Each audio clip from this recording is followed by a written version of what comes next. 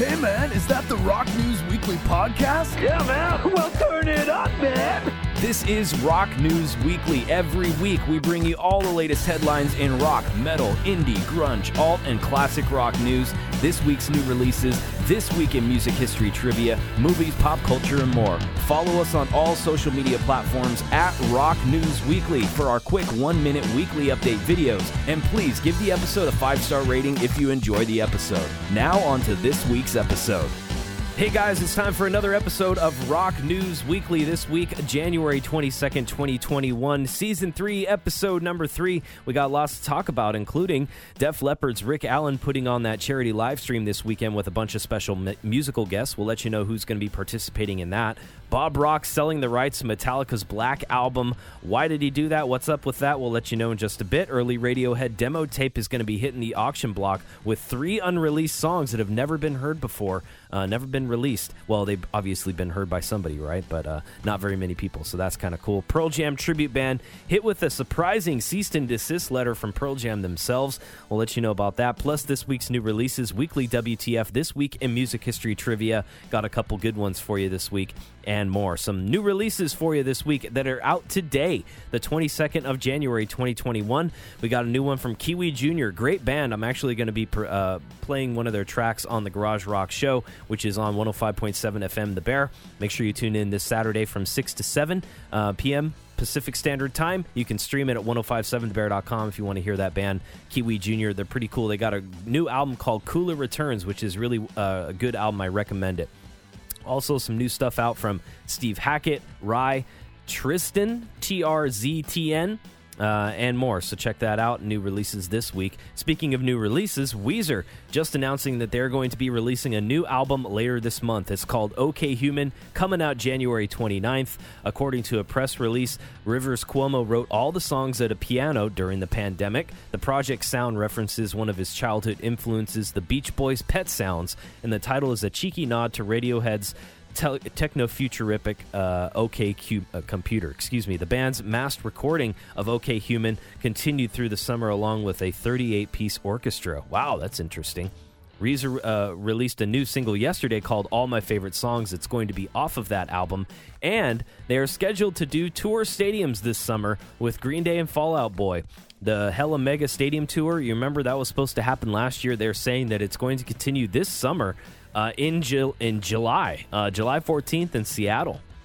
I don't know. I'd say that's pretty positive or wishful thinking that we're going to be doing stadium tours by that time and that people are going to want to go to those events. But I don't know. We'll have to see, right?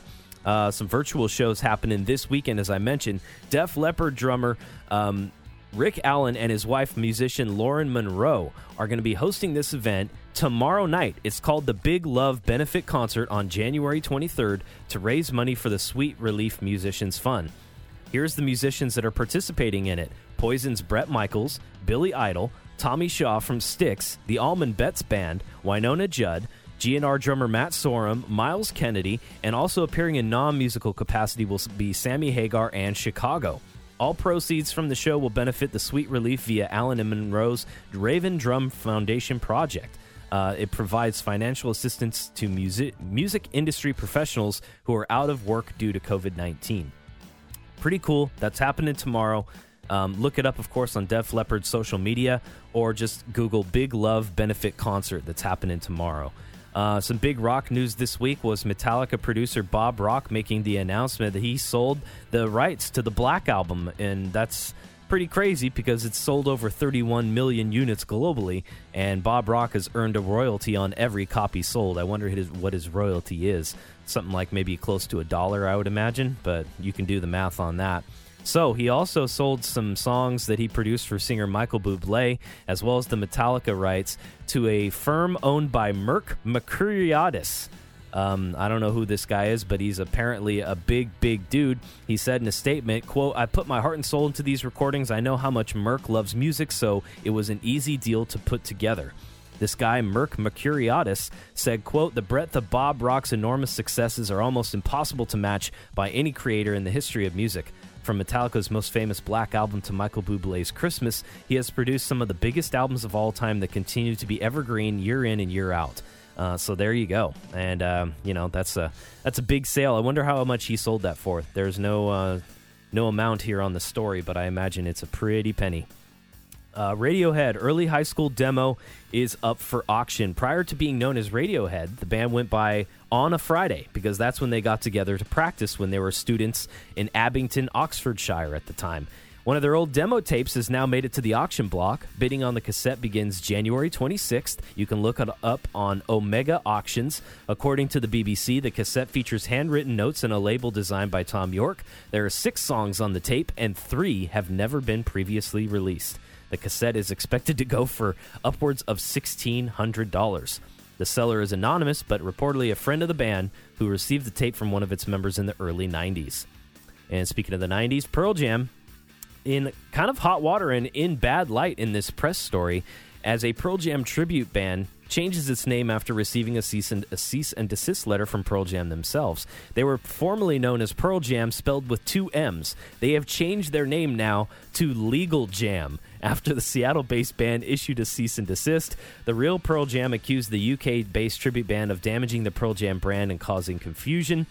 So this is funny. They said in part in a statement, quote, "We are proud to announce our new name, Legal Jam, which we thought would be fitting, and under we will continue to perform the music of Pearl Jam in the most heartfelt and authentic way. We look forward to reconnecting with our fans who have been supportive through this, as well as welcoming the new fans who have joined us over the last week as soon as we are back on the road," end quote. So pretty funny of these guys to take this kind of, situation with Pearl Jam sending them the cease and desist. They made a big old media thing about it. They changed their name to Legal Jam. That's pretty funny. I gotta say, tip of the hat to those guys in the UK for doing that. And if anything, it's just going to make them more popular and make them more money. So Pearl Jam should have known that. It might backfire when they do those kind of things, right? All right, some more rock news. The trailer for Serj Tankian's Truth to Power documentary. Serj Tankian, lead singer from System of a Down, is doing this documentary called Truth to Power. And the film's director, Garin Hovnanissen, said in a statement, quote, "With Oscilloscope, Laboratories, and producers, and Live Nation at our back, the music and message of our film can now touch the hearts and minds of audiences across the world, inspiring all of us to speak and bring truth to power." The documentary focuses on the way Serj Tankian built awareness around the Armenian Revolution of 2018. It's due out February 19th, so check that out. Chevelle racking up some more gold and platinum this month. They got RIAA certification of 5 of their singles this month from Jars, I Get It, Face to the Floor, and others.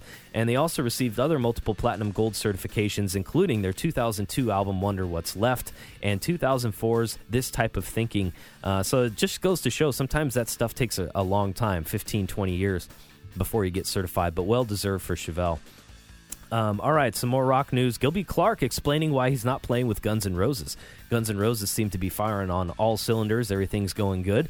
And, Gilby Clarke used to be in the band. So Blabbermouth transcribed Clarke's explanation during his recent appearance on the SDR show, and he said, quote, "They didn't ask me to join the band. They asked me to come out and do a guest appearance with the band. And it just happened to be the day I was in Chicago with my daughter. Her band was playing Lollapalooza, and I'm actually her roadie.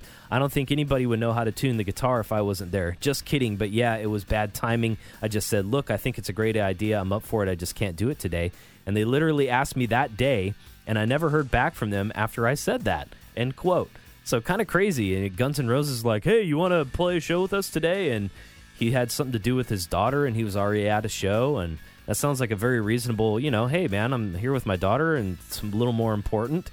And now the guys in Guns maybe just like, oh, he didn't want to play, so screw him. So kind of a bummer, man. Gilby Clarke would have been really cool to see on that stage.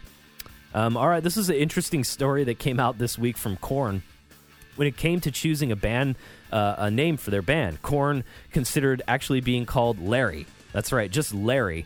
That was the name of their manager at the time, who told them they could not call their band Korn.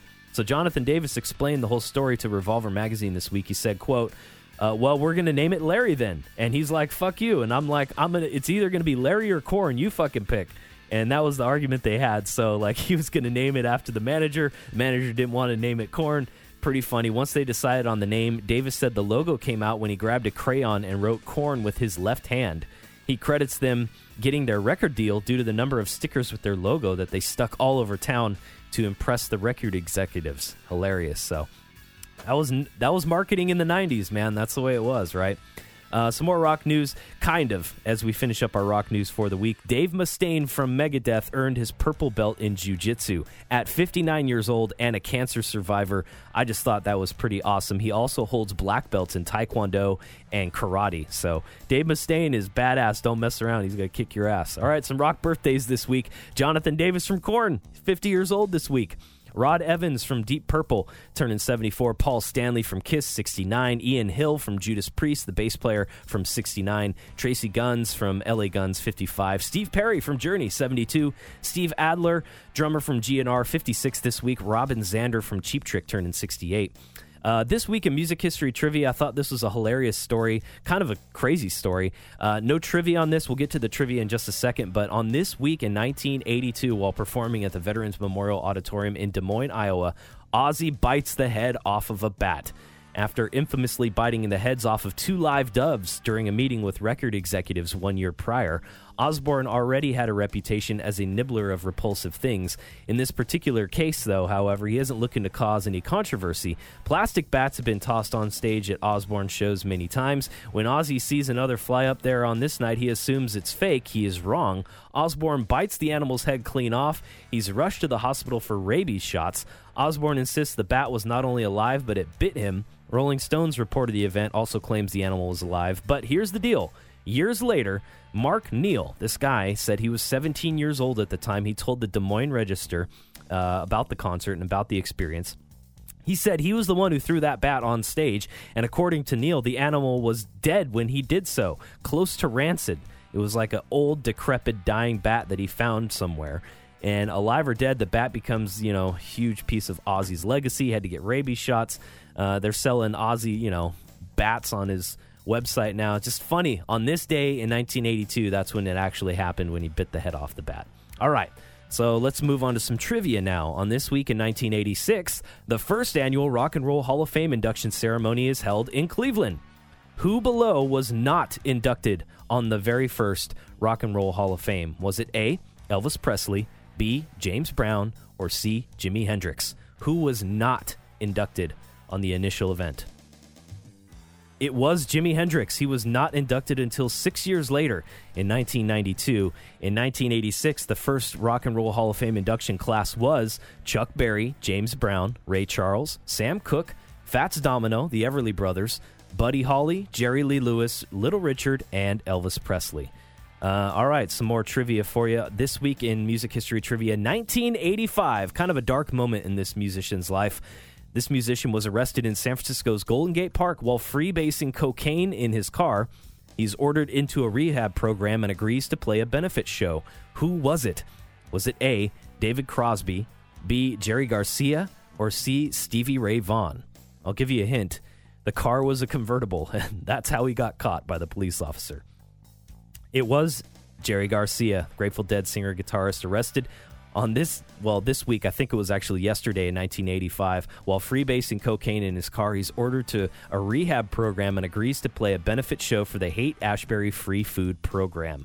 Dark time in Jerry's life, but he turned it around after that for a number of years in the late 80s, and when he got out of rehab and he was doing good. 87 was one of the best years for the Dead as far as touring and stuff. So anyway, all right, some movie, TV, entertainment news this week.